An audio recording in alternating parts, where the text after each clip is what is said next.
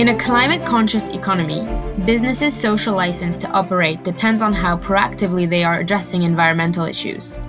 Consumers want proof that companies are making changes to their business models to achieve sustainability targets.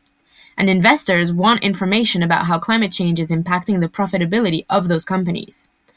I'm Marianne Groh, sustainable finance reporter at Euromoney magazine, and in this episode of ESG Conversations, I met with Andy Garraway, climate policy analyst at Risilience. Risilience is a tech company that helps its clients understand their exposure to the physical and transition risks that are associated with climate change. Andy and I met back in June at Climate Action Week in London. In this episode, you'll hear us talk about what mapping out climate risk exposure looks like, and because that can't really happen without data, you'll also hear about scenario analysis, the Brussels effect, and what new disclosure requirements mean for the business community as a whole. At Risilience, mapping out climate risk starts with digitalization. We build a digital twin, so a digital version of a company, and use that to expose it to a variety of scenarios and sort of shocks, external shocks, both on the physical risk side of climate change and on the transition risk side of climate change, and also a host of business and enterprise risks as well. What that does is it enables a company to understand in a data-driven way actually the potential implications of climate and business risks on its financials, first and foremost, but also what are the key things that it needs to do to reduce its exposure to those risks. The desire was to take this academic approach to business risk and turn it into something that provided actionable and meaningful insights for companies. And that's where Risilience came from. And so can you tell me a bit about the methodologies that you use in order to kind of create these climate scenarios and illustrate the exposure of the company to climate or transition risks?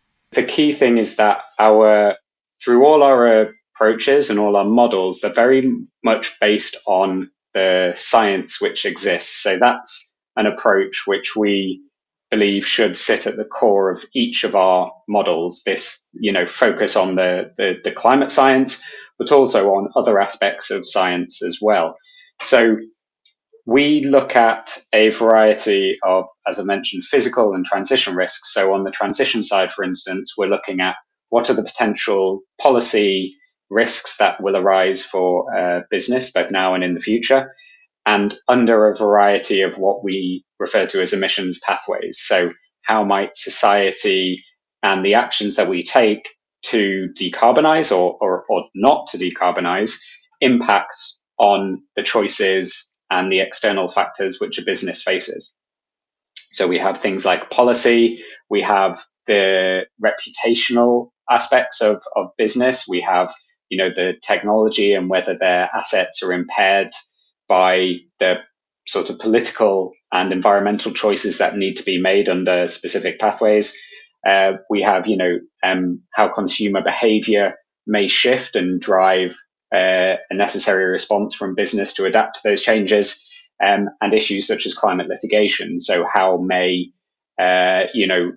individuals or activist groups start taking action against businesses whom they deem to either be, greenwashing through their actions or taking insufficient action on climate change as well. So those are the sort of key themes that we approach. And throughout all of them, we incorporate, the latest modeling on physical climate change. So, for instance, the IPCC's most recent, report, AR6, and the sort of climate models which come out of that, those sit at the core of how we actually calculate impacts. And fundamentally, we want to put this in terms that business decision makers understand, and that is primarily financial. So we apply these theoretical frameworks on, everything from policy to litigation, and apply that to a company's balance sheet to understand in cash terms what is their risk exposure. And that's a really useful approach because it provides not only the sustainability team within an organization with the insights that they need to go away and justify investment to reduce that risk exposure, but it puts it in terms that the real decision makers in the organization, the CFO, the CEO, they understand what that risk actually means to them as a business. And it provides them with a really clear incentive as to why they need to be putting not only money behind these initiatives, but actually what the risk is to them as a business, to their business survival, and ultimately how their business strategy needs to evolve in response. So does that mean that you take, these kind of themes that you were mentioning, like climate litigation, for example, and then translate that into a potential cost to the business in the long run if it were to be exposed to a climate litigation case? That's exactly right, yeah. And how that exposure may change over time also is impacted by what the world looks like at a certain point. So I think it's important to say that we don't assign likelihood to any one of these, scenarios. We're not saying the world, is on track to be 1.5 or that is what a company should be, assessing.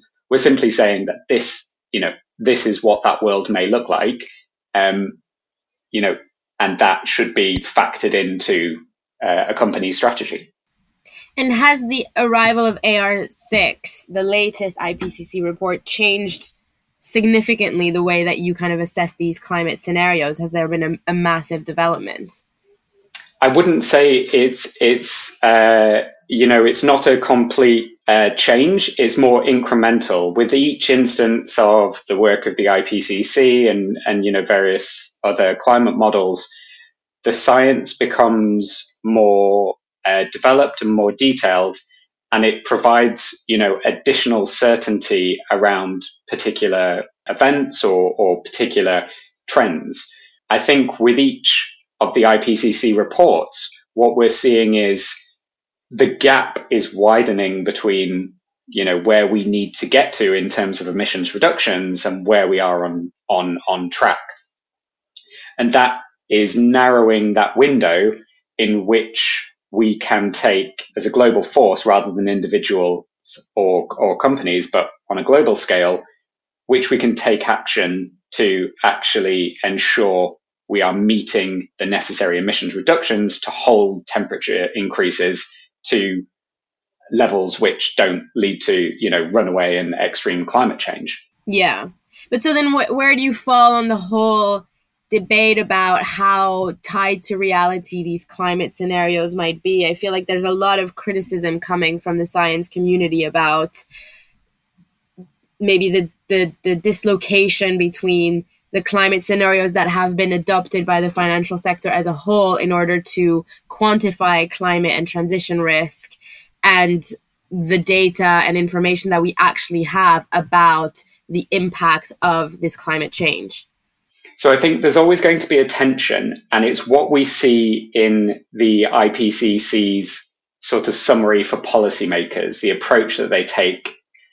This tension that exists between what the climate science is telling us in its purest terms, and there's always going to be a range of uncertainty about specific aspects of that climate science, but the tension that exists between what the sort of the science community is coalescing behind and what is acceptable to decision makers and policymakers, this tension, I think, it plays out in all aspects of this debate and this discussion, where the actions that may need to be taken, if they're not politically palatable to the people taking them, they're simply not going to be acted upon.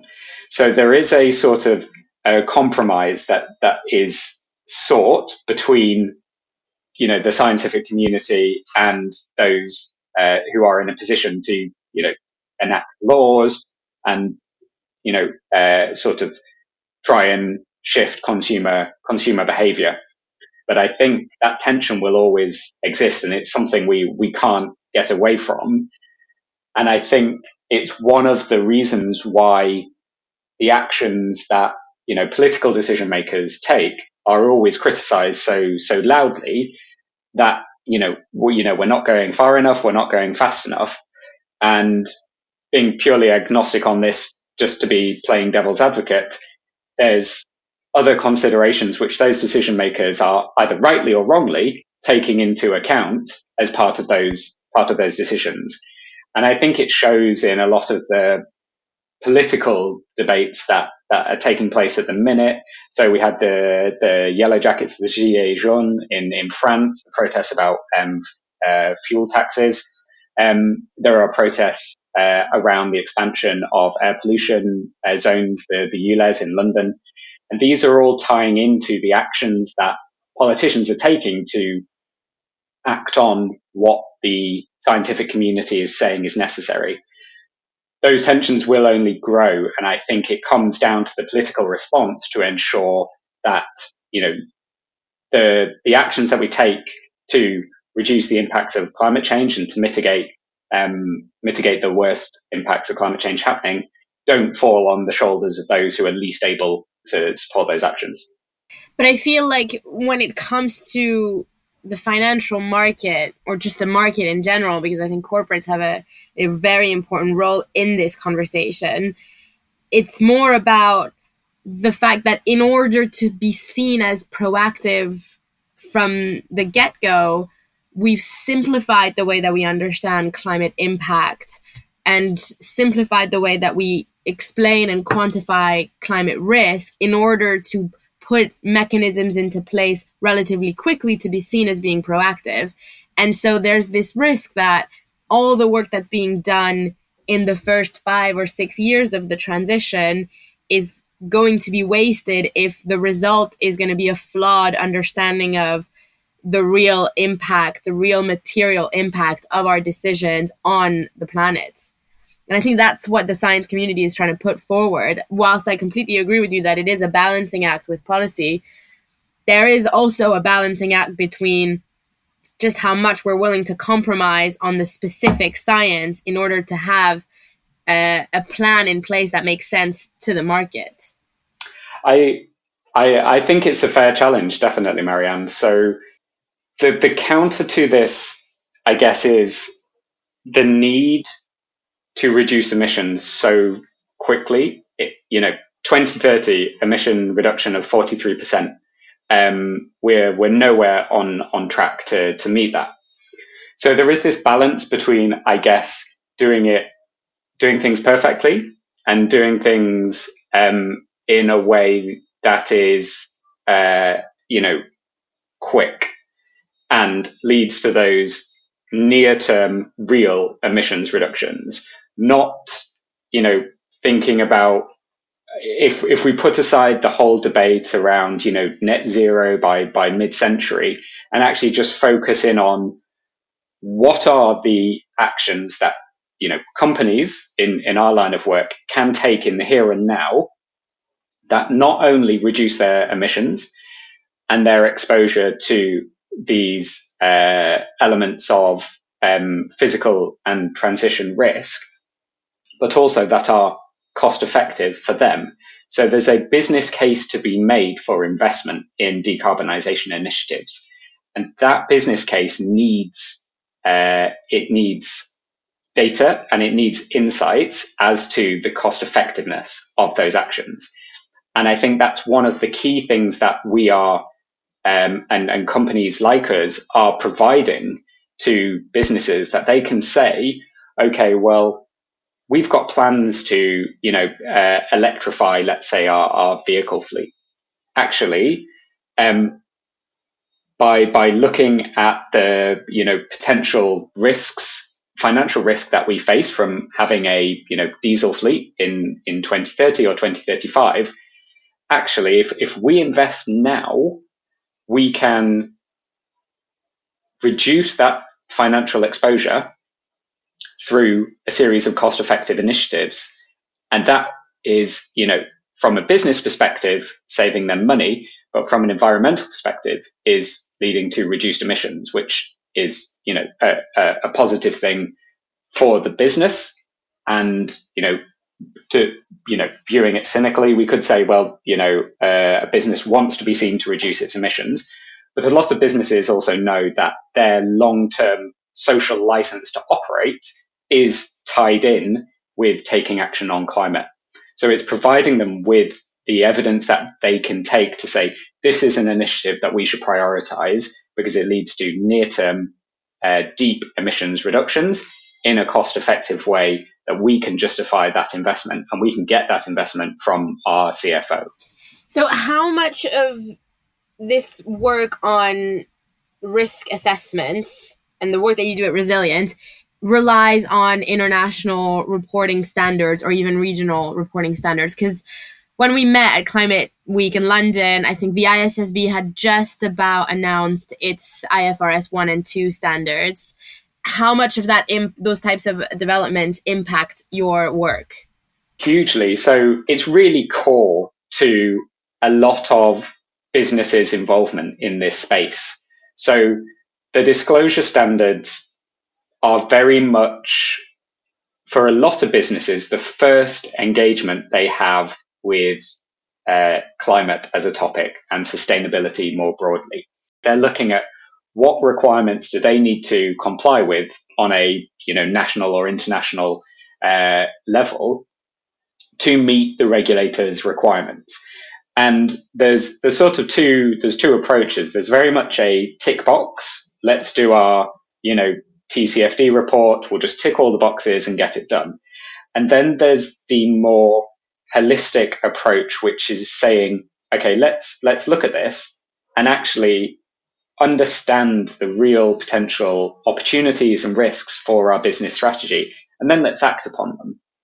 And if you think the whole rationale behind sustainability and climate reporting is not simply to keep companies busy and to keep regulators busy in marking the homework of companies, it's actually to shift behavior.